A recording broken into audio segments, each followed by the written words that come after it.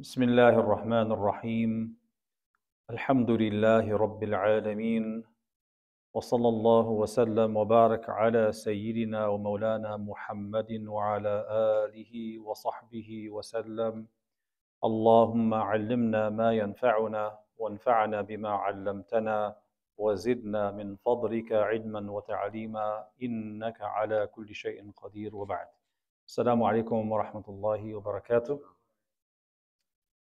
Alhamdulillah, this is lesson 101 in this ongoing series we've been doing. And from what I can tell, this is the longest running series we've had here so far. And we've spent now the last 3 or 4 weeks talking about a very pivotal moment in the Seerah, and that concerns the Treaty of al-Hudaybiyya. And we spoke about everything leading up to it, and the stalemate before it, and the terms of the treaty last week. Last week we recounted the actual contract or sulh and the terms that were put forward. And remember that one of the terms of the treaty was, and I quote, that they will stop all war between their people for 10 years, during which time the people will be safe and will not harm one another, on the condition that any man who comes to Muhammad from Quraysh without the permission of his guardian will be returned to them, and any man who comes to Quraysh from those with Muhammad will not be returned. This particular term of the treaty was a sore point for many of the Muslims. And there are some stories in connection with this term of the treaty that we want to talk about today, as well as some other details regarding what transpired after the treaty between Mecca and Medina as they were making their way back to Medina. So last week we mentioned, and the week before, we mentioned Suhail ibn Amr. Suhail ibn Amr, who became the last negotiator under whom this treaty was drawn up between him on behalf of Quraysh and the Prophet ﷺ. And we mentioned that Suhail ibn Amr had 2 sons. The first son, his name was Abdullah, and the other one was named Abu Jandal. We mentioned that Abdullah managed to make hijrah through Arus. He was among the people of Mecca, and as the people of Mecca were gathering their supplies and heading out to Badr to confront the Muslims, he went with the troops going to Badr, and when he got to Badr, he managed to escape and join the Muslim side and make his hijrah through that way. But his other brother, his younger brother, Abu Jandal, was not so fortunate. We mentioned that his father realized that his son Abu Jandal was also a Muslim. So he had his servants go to Abu Jandal, chain him up, beat him, deprive him of food and water, and keep him under what we may term a kind of house arrest, if you will. And he remained in that state post Badr until the Treaty of al-Hudaybiyya. So that's 4.5 years he's enduring these harsh conditions of basically being a prisoner in his own home because he is a Muslim and his father does not want him to make hijrah to Medina. So Ibn Hisham, and before him Ibn Ishaq and others after them, they narrate a few events in connection with Abu Jandal, this younger brother. It mentions, Ibn Hisham cites a narration that says that you could see on the body of Abu Jandal the effects of torture. You could see scars. And Ibn Hisham also narrates that as the treaty was being drawn up between the Prophet ﷺ and Suhail ibn Amr, Abu Jandal managed to get up out of his home and stagger his way in chains all the way from the south of Mecca, where he was located, to al-Hudaybiyya as they were drawing up this treaty. Now you have to understand, he doesn't know what's going on at Hudaybiyah. He doesn't know the terms of the treaty and how that is going to impact him. But he sees this as an opportunity to make hijrah, because if he can join up with the Muslims who are close by now, numbering 14 to 1500, and join up with them, maybe he can get on that caravan and head to Medina. So he goes to al-Hudaybiyah, staggering in his chains, and the narration says he manages to get a hold of a sword. It doesn't say how, but it's a society with weapons, so we can presume that he found one somewhere. Maybe it was in his own house. And he managed to grab this sword. And he goes staggering with the sword in his hand all the way to al-Hudaybiyah. And when he gets there, they were just drawing up the treaty. And his father, Suhail, sees him. And he goes over to Abu Jandal, his own son, and smacks him in the face. And he says, Ya Muhammad, this is what I will hold you accountable for first, that you will hand him back to me. He is not going anywhere. But the treaty, you understand, was not yet finalized. So there was perhaps a sliver of an opportunity for him to join the Muslims. The terms haven't yet taken effect. And for this reason, the Prophet ﷺ says, the treaty hasn't been completed yet. But Suhail was not having any of it. He insisted and said, by Allah, I will not make any truce with you at all if he's allowed to join you. So he wasn't budging. The Prophet ﷺ was trying to appeal to Suhail bin Amr and said to him, grant him to me. Just grant him to me. His guardianship, he'll look after him and he'll go with them to Medina. But Suhail refused. I will do no such thing, he said. And this back and forth went on for a while, with the Prophet ﷺ pleading on behalf of Abu Jandal to allow him to join the Muslims and go to Medina. And he's repeatedly appealing to Suhail, but Suhail is not budging on this. So finally, Mikraz ibn Hafs, who's featured in this story a couple of times as a negotiator or an attempted negotiator before this, Mikraz ibn Hafs is there, and he tries to appease the Prophet ﷺ by saying, we will give a guarantee regarding Abu Jandal. What does that mean? He's basically telling the Prophet ﷺ that although Abu Jandal cannot leave Mecca, he is promised that no more harm will be done to him. The Prophet ﷺ is given this promise by Mikraz ibn Hafs that although he can't leave, Abu Jandal will no longer be harmed from this day going forward. And so the Prophet ﷺ, of course, agrees to this term, but not before Suhail goes and grabs Abu Jandal and drags him to return him to Quraysh. So you have to picture the scene. You imagine if you were the son of someone like Suhail, who is Khatibu Quraysh. He is the orator of Quraysh. He is a person of authority and respectability among his qawm. And imagine he finds out you're a Muslim and he beats you, he chains you up and keeps you under house arrest, and you're in that condition for 4.5 years. And all of a sudden you see a glimmer of hope. The Muslims are here in Hudaybiyah. Maybe I can join them. And you get there in high hopes that you can finally go to the community and be with the Prophet ﷺ. And you get there and all that excitement, and then all of a sudden your hopes are dashed. And you're told, nope, you have to go back. So being told we're not going to beat him anymore, it's a very small consolation, at least for Abu Jandal. So Abu Jandal is caught in all of this, and he says to the Prophet ﷺ and the Muslims, O Muslims, will I be returned to the idol worshippers so they can mistreat me and persecute me so I abandon my deen? Don't you see what I've been going through? He's in this state. And the Prophet ﷺ is pained on seeing this condition of Abu Jandal.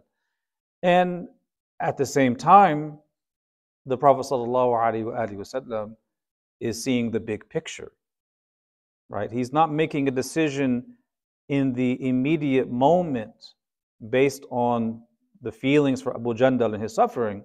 He's also looking at the big picture of what this treaty will allow, what it will bring forth of good, not just for individual Muslims, but also for the spread of La ilaha illallah Muhammadun Rasulullah, the deen. So he says to Abu Jandal, Ya Aba Jandal, be steadfast and bear this for the sake of Allah. For Allah will provide for you and those with you of the weak. He'll give you all an opening and He will give you relief. You pay very close attention to the wording here. He's not just talking about Abu Jandal. He says, you and those with you of the mustada'afin. He'll grant you faraj and grant you a fath, an opening and a relief. He said to him, we have drawn up a treaty between us and them, and we have exchanged a promise, and we cannot betray this. So Abu Jandal, you can only imagine what he's feeling in this moment, hearing this. He's chained and abused for all this time, and he's there, and he's told he has to go back. The very terms of the treaty mean that he's not going anywhere. It's very disappointing to him, but of course, he obeys the Prophet ﷺ. You know, of course, we have the advantage of hindsight.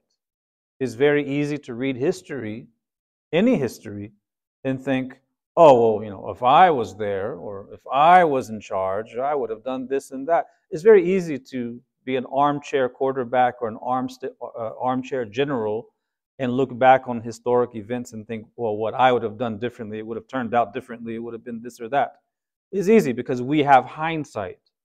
But in that immediate moment, people aren't necessarily seeing what will be the long-term effects of the treaty.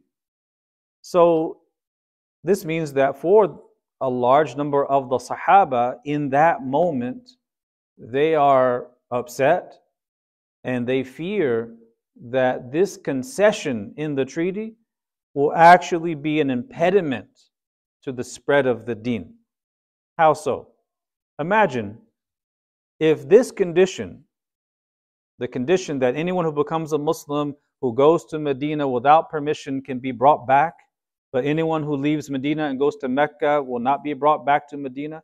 Imagine if that condition was in effect from day one of the Prophet's hijrah, sallallahu alaihi wasallam. If that was in effect from day one, how many people would have actually been muhajirun? How many people would have been able to make hijrah at all? So they're thinking that this is going to seriously impede the deen, right? So after all of these attempts were exhausted and Abu Jandal knows that he has no choice but to go back, this didn't stop some of the Sahaba from trying to give him a little way out. And we have this narration from Umar bin Khattab radiyallahu anhu. It mentions that when Abu Jandal was about to be brought back to Mecca, Umar radiyallahu anhu stands up and goes over to Abu Jandal and says to him, Isbir, be patient, be steadfast, and realize that their blood is worthless. And as he says that, he glances over at his sword that's in the hilt, that's in the scabbard, and it's attached to him, his own sword. He's hinting like this. What is he trying to communicate? Without using his words, he's hinting to Abu Jandal, you know, this is a chance. If you take the sword, it's on you, right? We're not in Medina, so the treaty applies to those in Medina. You have a chance, maybe if you want to fight these people, maybe you can fight your way out of this and escape. He's giving him a hint. But Abu Jandal decides not to take the sword. He's not going to use it against his father or against Mikraz ibn Hafs. So he didn't take the sword. He goes back to Mecca, but at least he has this promise that he's not going to be tortured anymore. So this happened right as the terms of the treaty were being spelled out. So we come to the treaty. We talked about that last week and all of the terms. Now in the Seerah, we get to the story about the return trip from al-Hudaybiyya to Medina. And there were a few incidents that happened during that time. Now in the Seerah, it mentions that the Muslims remained in al-Hudaybiyya for about 20 days. And then they returned to Medina. And when they were in between Hudaybiyah and Medina, Allah subhanahu wa ta'ala revealed the entirety of Surah Al-Fath to the Prophet sallallahu alaihi wasallam. There aren't many chapters of the Quran that were revealed in their entirety like this, all at once. Surah Al-Fath is one of them. And after it was revealed, as they were between Hudaybiyah and Medina, the Prophet sallallahu alaihi wasallam called Umar radiallahu anhu. He summoned him and said, "A surah has been revealed to me this night that is more beloved to me than the entire world." And then he had all of the people of the 1500 gathered together, and he was very full of joy and happiness, and he recited the entirety of Surah Al-Fath to the Muslims there. And there's a lesson here, because the Muslims are going back to Medina, and you get the sense that a lot of them feel dejected. They feel that this wasn't really a victory. They thought they were going to make Umrah, and then they're in this stalemate, stuck in al-Hudaybiyah for almost 3 weeks. And then the treaty comes and it says that these are the terms, and among them they can't make Umrah that year. They didn't really see it as a fath, as an opening or a victory. So they're going back to Medina, perhaps entertaining those thoughts. But as they're feeling that, Allah reveals this chapter, which begins with, "Inna fatahna laka fathan mubina." We've given you a clear victory. So there is a lesson in this. Often, what appears as a closing is a means to a fath, to an opening. How many things in our life appear as doors closing that we don't necessarily want to close, but we don't realize until later that that closing led to an actual fath, far greater than what we had before that door was closed. And that's what happened with them. Because in Arabic, the word fath, it means the opening of what was closed. And this sulh was a closed matter. There was no possibility of a treaty before this, because they're just coming off of Ghazwatul Ahzab, and before that Uhud, and before that Badr, and excursions here and there. But this treaty became the means for the fath, and the holding back of the Muslims from making their Umrah that year became the means of the greater fath, where not only did they get to make Umrah, they got to make Hajj, and people entered into Islam in droves, and it was the end of all hostility and warfare. So it was the means to the great fath. So what appeared to be a humiliation was actually a great distinction and honor, because now the people after the treaty are safe to mix with one another. They're safe to engage in da'wah without fear. They're safe to recite the Quran to people who either had closed their ears or were told to close their ears by others, or who never had the chance to hear it properly in the first place. As we mentioned last week, that statement from Sheikh Saeed Nursi, the great Turkish scholar, that when people are in states of conflict and war, it's very difficult for them to use their aql. They're caught up in the heat of war and passions of conflict. It's very difficult for them to hear a message from the other side. But now that hostilities have been smoothed over temporarily through the treaty, they can now lend an ear and hear the message. So the lesson for us as a moral and spiritual lesson is very profound. How many doors have been closed in our life that we don't like, but then later on we realize that with that closing came a fath, an opening far better than what was closed. How many opportunities did we lose that we wanted to achieve, only to realize later that what we gained afterwards was better, and that what we thought was good was actually not that good for us. And that if those doors were never closed, we may have gone through those doors to something that is not really that good for us. So this happens, life experience teaches you that. Sometimes things don't work out in the immediate moment, but then as time goes by, you realize that was actually good for me. And if it had remained open forever, I would have gone through that door, and who knows where I would have been 5 years later, right? So this is a lesson. Imam al-Bayhaqi, going back to this narrative, he relates in his hadith compilation, Dalail al-Nubuwah, that Urwa said, some of the companions said that this was not a fath, it was not a victory. They said, we've been prevented from the sacred house, and so have our sacrificial animals. This is not a fath. And when this reached the Prophet ﷺ, he said, ill is this talk, meaning this talk is not sound, it's not good. He says, indeed, this is the greatest fath, the greatest fath. As we mentioned before, the greatest fath was not Fathu Mecca.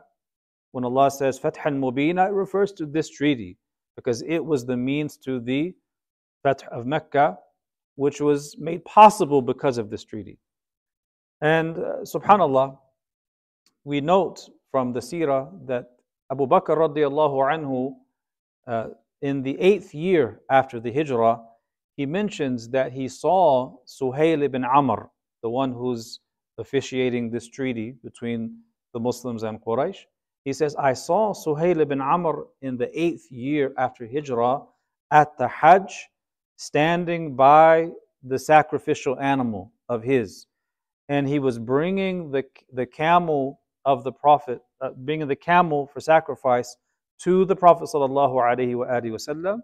And then when the Prophet sallallahu alaihi wasallam called for the barber, the halaq, to shave his head, I saw Suhail ibn Amr collecting some of those hairs and putting them to his eyes, tabarrukan, seeking the blessings from the athar or the relics or the hairs of the Prophet sallallahu alaihi wasallam.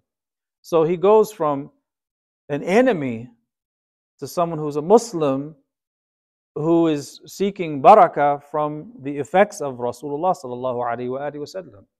And this is a confirmation of the words of Allah Ta'ala, where Allah Ta'ala mentions in Surah Al-Mumtahana, عَسَى اللَّهُ أَن يَجْعَلَ بَيْنَكُمْ وَبَيْنَ الَّذِينَ عَادَيْتُم مِّنْهُم مَّوَدَّةً وَاللَّهُ قَدِيرٌ وَاللَّهُ غَفُورٌ رَحِيمٌ. Perhaps Allah will put between you and those with whom you had enmity, He'll put love between you. Wallahu qadir. Allah has all power to do these things. And Allah is all forgiving and merciful. So that's a confirmation. Now, going back to their return to Medina, they're marching through the days, making their way back, all the way from Hudaybiyya. And after a very long march, everyone was exhausted and they set up camp for the night. And as they set up the camp, the Prophet ﷺ asked who was going to stand guard over us as we sleep. And it was Bilal ibn Abi Rabah radiallahu anhu who volunteered to stand guard that night and watch over the Muslims who were sleeping. But everyone is so exhausted. They're marching for miles and miles and miles every single day. And Bilal is also tired, even though he's standing guard. So as he's standing guard while the rest of the Muslims are sleeping, he falls asleep too. So now everyone is sleeping, including the guard. And the first person to wake up was either Abu Bakr or Umar. There's some difference in the narrations.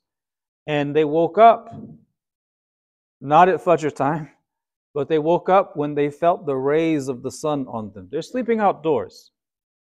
They wake up when they feel the heat of the rays of the sun. So, in Arabia, that's probably around 8 o'clock, 8:30, 9 at the latest. That's when you'd start to feel that heat. So they wake up and realize that they all missed the Fajr prayer. And you have to appreciate how tired they were, because they were so tired that it wasn't 5 people who overslept. because of their fatigue. It wasn't 20. It wasn't 100. It was all 1,500 of them, including the Prophet ﷺ. All of them were asleep, because Bilal fell asleep. So otherwise, he would wake them up with what? With the adhan.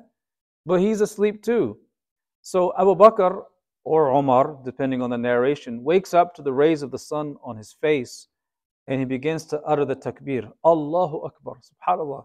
For them, the idea of missing Fajr, as I mentioned in the khutbah the other day, for many that's the norm, and actually getting up on time is the exception. For them, sleeping past Fajr wasn't even an exception. It was not an exception. This is literally the first time it happened in the history. So they wake up, and the Prophet ﷺ wakes up and sees that Bilal is sleeping. And one of the things you gain from the narration too, they don't go and wake up the Prophet ﷺ. They don't disturb him. Bilal was asleep. So he was actually, one narration says he was the last to fall asleep because he was standing guard. He was also the last one to wake up.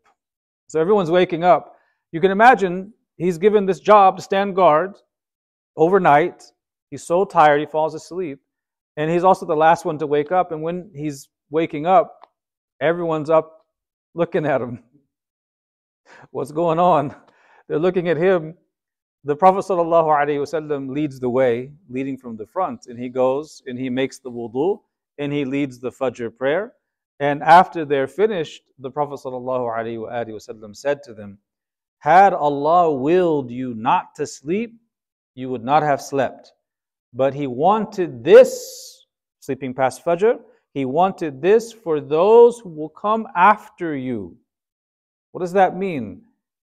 The Prophet ﷺ says in the hadith, my eyes sleep, but my heart does not. Allah willed to put him in that state, as well as everyone else, all 1,500, exactly so this would happen, so that the future ummah would know what to do when they miss Fajr. So a lot of the times, it's not neglect, right? It's something Allah created within them in that moment, so that what the Prophet ﷺ does is a legislation for us, teaching us what we should do if we're in a similar situation, whether it's sleeping outside or, maybe you didn't set your alarm clock properly and you were tired, you didn't hear it.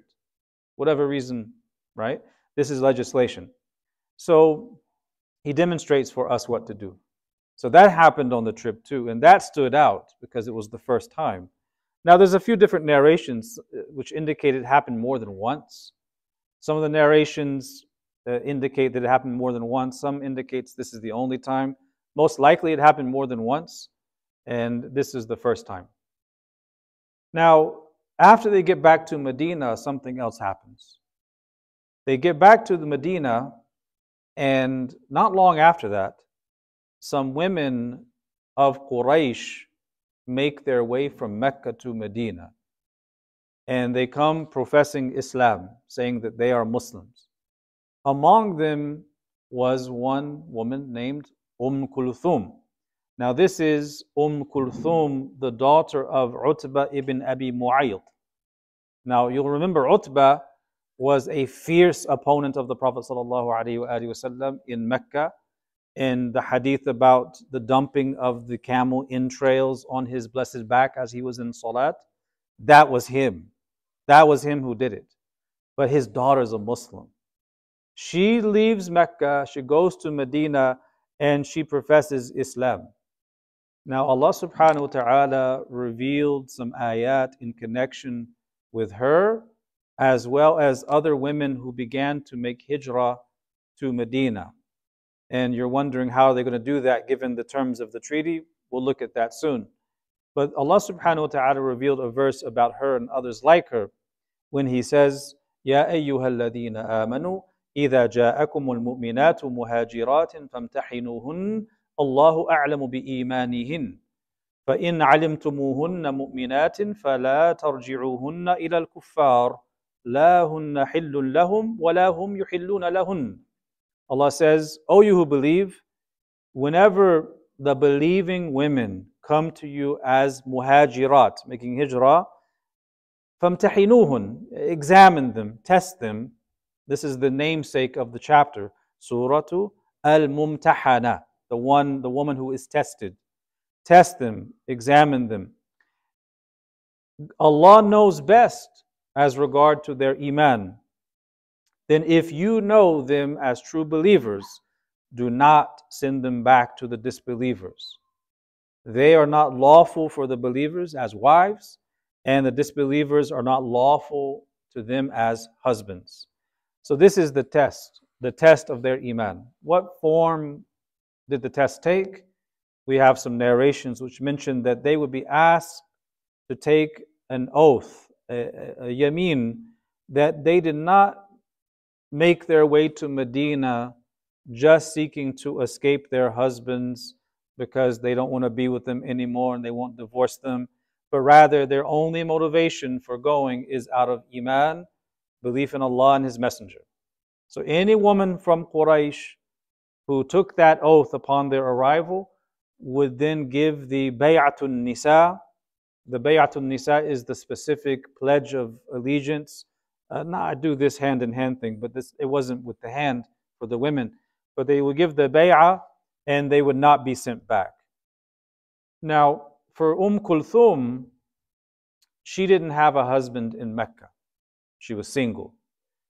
So when she gets to Medina, she takes the oath, she gives the bay'ah, she's allowed to stay, and she gets married to Zayd ibn al-Haritha, who was the ex-husband of whom? Zainab. So now he got remarried, right? She was eventually widowed when Zayd ibn al-Haritha was martyred at Mu'tah.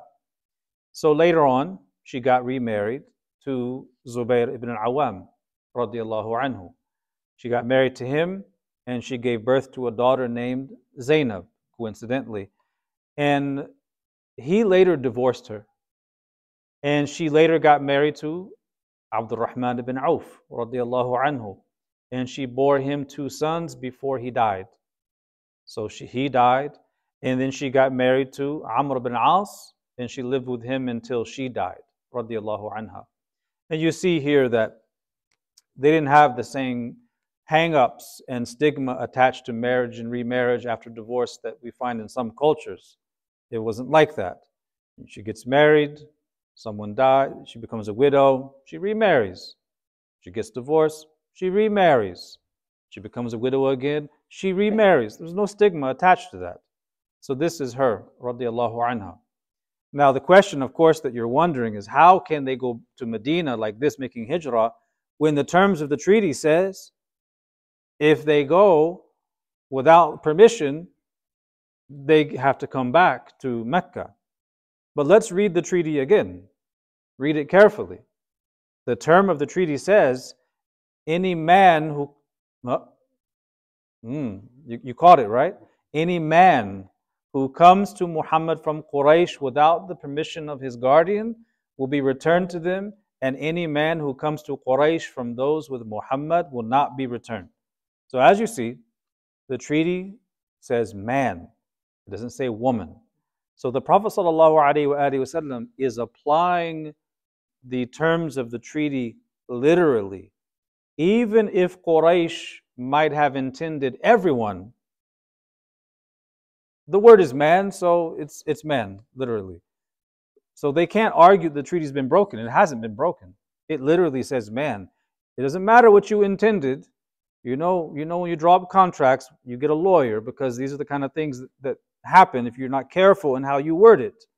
If you draw the contract with a lawyer, they're going to say man, woman, child. They make it so clear that there's no wiggle room out of it. But here there's enough ambiguity. So he's not breaking the treaty. He's just applying it literally where it says man. So this term of the treaty was not violated. And we see that Quraysh didn't really try to stop it either. So it seems as if they also understood, okay, well, the word says man, so what can we do, right? So this application, this literal application of the treaty, comes up again in another famous story.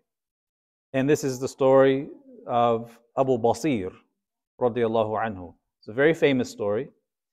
So this treaty becomes tested, as it were, with the incident of Abu Basir. Now, who was Abu Basir? Abu Basir is Utbah ibn Usayd al-Thaqafi. Utbah ibn Usayd al-Thaqafi, better known as Abu Basir with his kunya. He attempted to escape Mecca and make hijrah. And you have to wonder, do they know about the terms?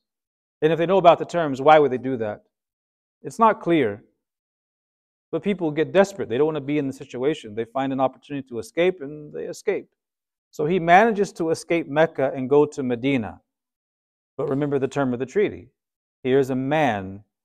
This is the first man who leaves Mecca without permission, going to make hijrah to Medina. Now the treaty is going to be tested. How are they going to respond? What are they going to do? So when he arrives in Medina, the Prophet ﷺ did not say anything. He did not tell him, you have to go back, pack your bags, you can't be here. He didn't say anything. Why is that? It's because when they agreed to the terms of the treaty, they agreed to the terms, but there was no article in the treaty mentioning any enforcement mechanism. So what that means is enforcing that part of the treaty is not his responsibility. Meaning, if they want to get their man, they have to come and get their man. And if they come, we're not going to stop them. We will honor the treaty, but if they want him back, they have to fetch him.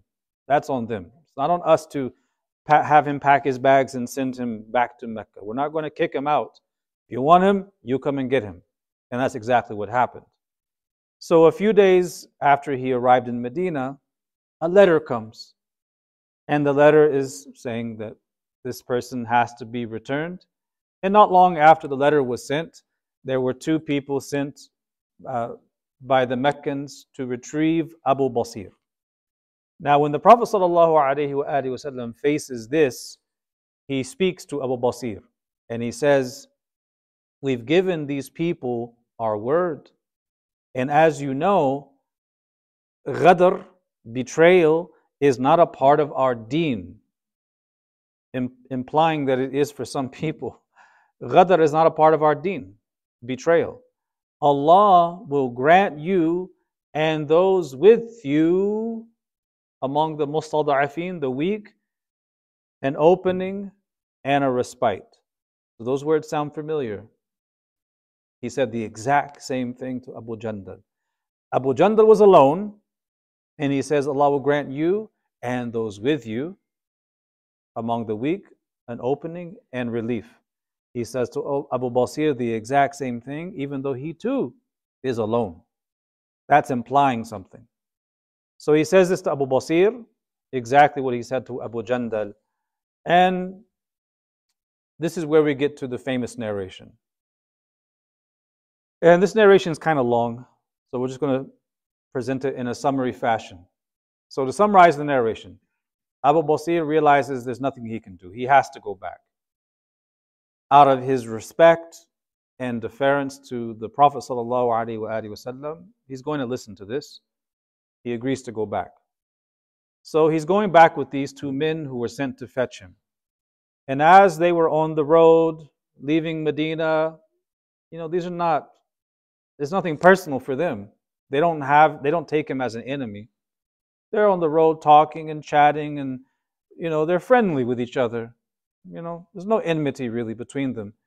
And as they get outside of Medina, meaning as they get outside of the political boundary, if you will, of Medina, that area called Medina, under the political control of the Prophet ﷺ, as they get outside of that, he begins to compliment one of the man's swords.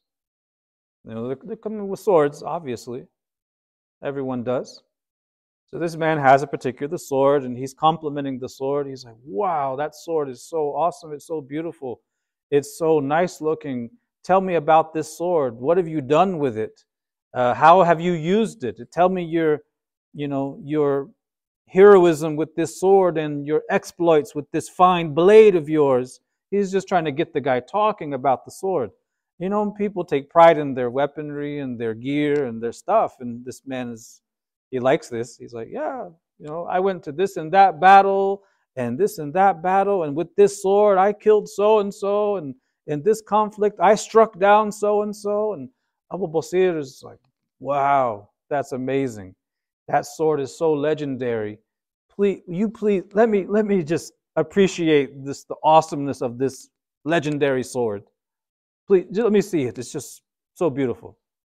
So the man, in the back and forth, he's like, sure. He takes out the sword. Here's the sword. Abu Basir takes the sword, and as soon as he has it in his hands, it's over for that guy. He smites him with the sword immediately. Kills him right there on the spot. The other guy sees this, and he sprints back to Medina. He leaves Abu Basir all by himself. It's just him now and that man he struck down. Abu Basir is outside of the political authority of Medina. And he's not in Mecca either. He's in what we would call a no man's land. It's tribal territory of some of the distant tribes, but it's not under anyone's political control, neither the Meccans nor the people of Medina. So he's there. This man, the second man, he runs back to Medina. And he gets to the masjid, walks inside and says, my companion has been killed and I am next. Protect me. And some hours later, who walks back into Medina? Abu Basir radiallahu anhu. He comes back into Medina and he says, Ya Rasulullah, you have fulfilled your covenant. You fulfilled your terms of the treaty. But Allah enabled me to escape. The Prophet ﷺ then said to him his famous statement, woe unto his mother. Woe unto his mother. And Ibn Hajar al-Asqalani and others, they comment on this hadith. And they say, this statement of his is not a condemnation of Abu Basir. He's not condemning him when he says that. When he says, woe unto his mother, it's not a disapproval. What he's basically telling Abu Basir is, your life is now at risk because they are going to seek revenge against you for what you did. So woe unto his mother. His mother is going to be grieved as a result of this. Meaning he's under threat. This is a subtle hint that he can't stay in Medina because they're going to come back. He can't stay in Medina. And he's not going to go to Mecca now because he knows if he goes back now, it's over for him. So Abu Basir is back in Medina, but he knows he can't stay. And the Prophet ﷺ then said, what a great warrior he is. لَوْ كَانَ مَعَهُ رِجَالٌ. If only there were men with him. لَوْ كَانَ مَعَهُ رِجَالٌ. If only there were men with him. Meaning to help him, to be with him. So by the Prophet ﷺ turning away from him and saying what he said, because he's not saying it to him directly, he's just saying it in the third person. By him doing this, he's hinting at him that he cannot live in Medina and that he has to get out somewhere on his own before they send other people after word spreads and they come for him. So Abu Basir has to make a decision. What is he going to do? Can't stay in Medina, can't go back to Mecca. So what he does is leave Medina and go to this area near the Red Sea coast. It's close to present-day Jeddah. So that's where he goes. And once he gets there, he sends a message that he has delivered to Mecca to some of the mustada'afin, the Muslims who were too weak to make the hijrah, unable to now because of the treaty, telling some of those mustada'afin where he's located and that they should join him. So they don't want to be in Mecca, but they can't go to Medina. But now they have a third option where they have freedom to practice their deen, even though it's not in Medina in the company of the Prophet ﷺ. So there's three options for them. The worst option is to remain in Mecca, persecuted in their deen. The best option is Medina, but that's off the table because of the treaty.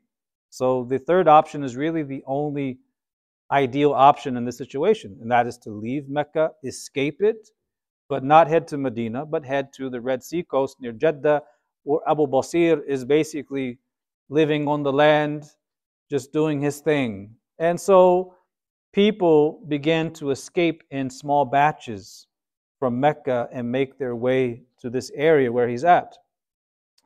So you see what's happening here is they are not making a hijrah to Medina. The terms of the treaty are upheld. They're making that their own decision to leave, but they're not going to Medina. So the Prophet ﷺ is not responsible for them. They're not in the political territory of Medina under the authority of the Prophet ﷺ, politically speaking. So the terms of the treaty don't really apply to them in that sense. So they go in batches, and they're independent and free. And eventually, it was about 80 people in total who managed to escape Mecca and join Abu Basir out there on the Red Sea coast. So now they're all there. What are they going to do? Sort of.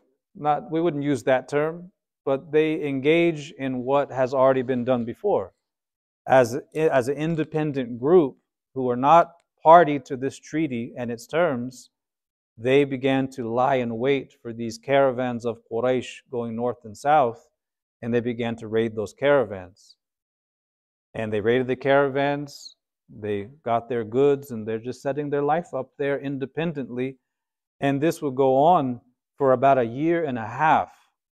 They're just raiding these caravans from time to time, just living their best life out there in the Red Sea coast as best as they could. And they're establishing the salat, they're reciting Quran, they're doing their thing. They're establishing deen in these very limited circumstances.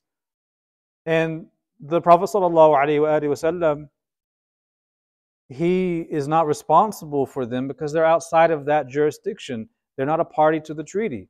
So eventually, after a year and a half of this, the Quraysh had enough. And they knew that there's no way they can really stop them because it's such a small group. And they're roving bands here and there, and they're not under anyone's jurisdiction. So they figured that the best way to stop this is to actually go to the Prophet ﷺ and ask him to intervene. And so a year and a half after this, they sent a delegation to Medina, and in the presence of the Prophet ﷺ, they asked him to intervene by making an exception for them, allowing them in particular to resettle in Medina.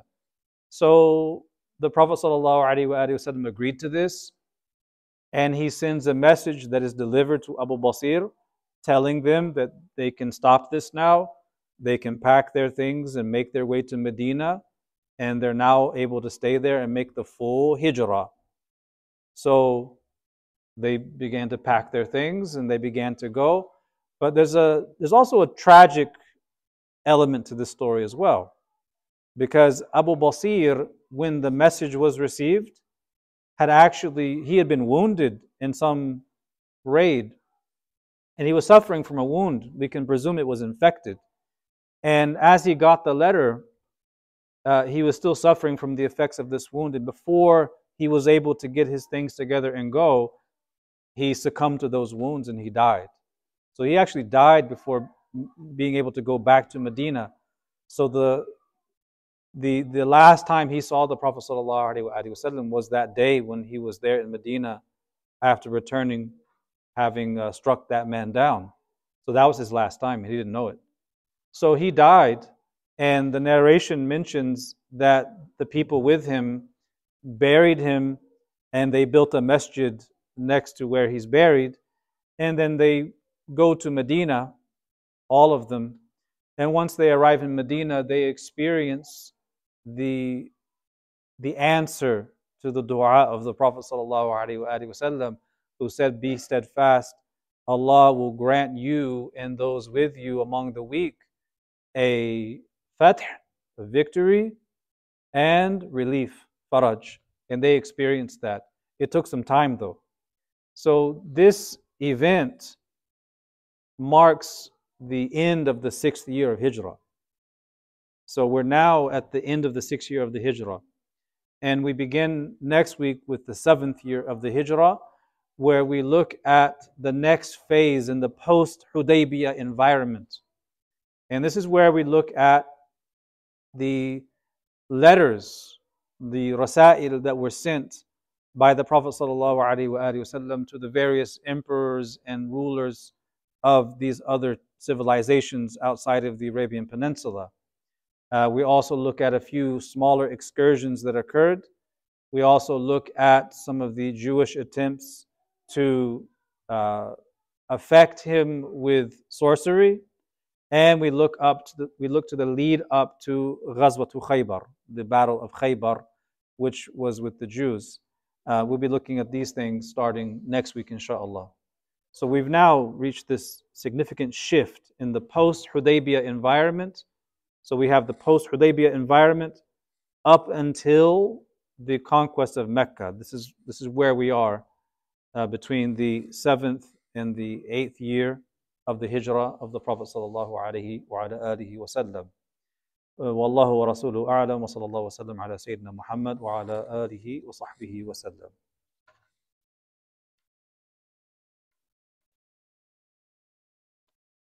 What are your questions? I know Abu Jandal from what I heard also. Yeah, I forgot to mention that. That's why the dua that was said to Abu Basir was said for Abu Jandal before him, indicating that he's going to get out. And yeah, so he managed to escape and join them. He was one of them. Yeah.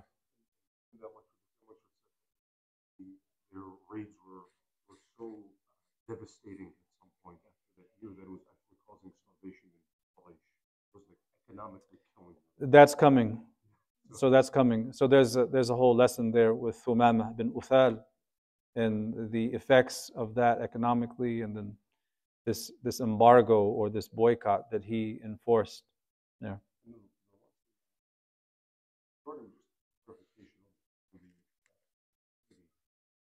No man is allowed without the permission of their guardian to go. Now, let's say they don't have a guardian, they're just a higher up person. They're allowed to freely go and there's no issue, or they don't have to be sent back if it's a higher up individual with no one control. I don't know, but you understand the structure of Arabian society back then. There's always someone over you. For example, you are part of a tribe. Oh yeah, I mean theoretically. Yeah. But he's also subordinate to the dictates of his tribe. It wasn't an absolute dictatorship. Abu Sufyan was the de facto ruler, but even he is not this absolute tyrant that has unilateral authority to do just anything. He still has to consult, because he has to maintain that fine balance between the tribes and the allegiances. And you can't just do things that will upset that and create a possible conflict between the tribes and clans. There's checks and balances, yeah. Yeah. And by guardian, that's what it means. It means like there's going to be someone over you in your clan or your tribe, and they have to give you permission. Yeah. We don't really have that here. You know? Yeah. Yeah, this comes. We'll be talking about that soon, inshallah. Which part? Well, we see the treaty gets broken by Quraysh first, and then this leads up to these effects. So these things start to happen, right? So this is the first test with Abu Basir. Other tests are going to happen that challenge the treaty being upheld. This is where we are right now in the immediate post-Hudaybiyah environment where everything is nice. It won't be nice for a long time. Things will happen. Yeah. Well, yeah.